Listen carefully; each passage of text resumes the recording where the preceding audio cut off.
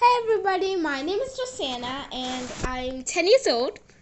And this podcast will help you how to go from the shy phase and how to just walk and talk to somebody without any preparation and talk like a group of people on the stage. So I'm Rosanna, and when I was like 7 years old, I was like the shyest girl on earth.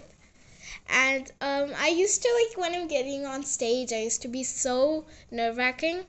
So now I'm 10, as I told you, and I walk on stage like every week, and we have no preparation. So yeah, I'm gonna teach you how to go from the shy phase to like going on stage and stuff. So first you gotta trust yourself and believe in yourself. Because when you don't trust yourself, you can't do anything. And if you get ideas, just say it out loud. Don't think, oh, it's good, oh, it's bad. And if you think like how people will view me, that's not going to work. You just think, how do I think about myself? Don't think how other people will think. And yeah, and trying some creativity ideas will also help a lot in this. Because you want to be your own self. You don't want to be a copy of someone. And when someone is bullying you, you just gotta ignore them and continue with your life and dream big and just do whatever you like. Don't listen to them.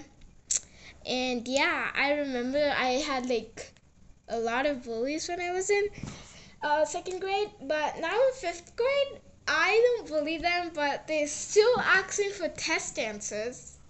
And yeah, and teacher never sees them. So they actually get the karma by themselves. You don't have to do anything. So yeah, that is how to get over bullying. But yeah, and that how to get over bullying. And you gotta trust yourself and don't follow other people. You can just take a mix of people and add yourself into that.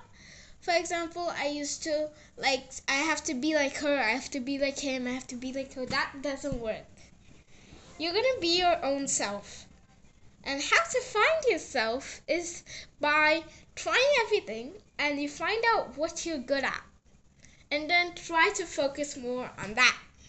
Like, you may be good at drawing, you may be good at singing, dancing, any activity that you want. You even may be good at studying. Or a lot of stuff are there in the world. Just don't give up. That is the main thing.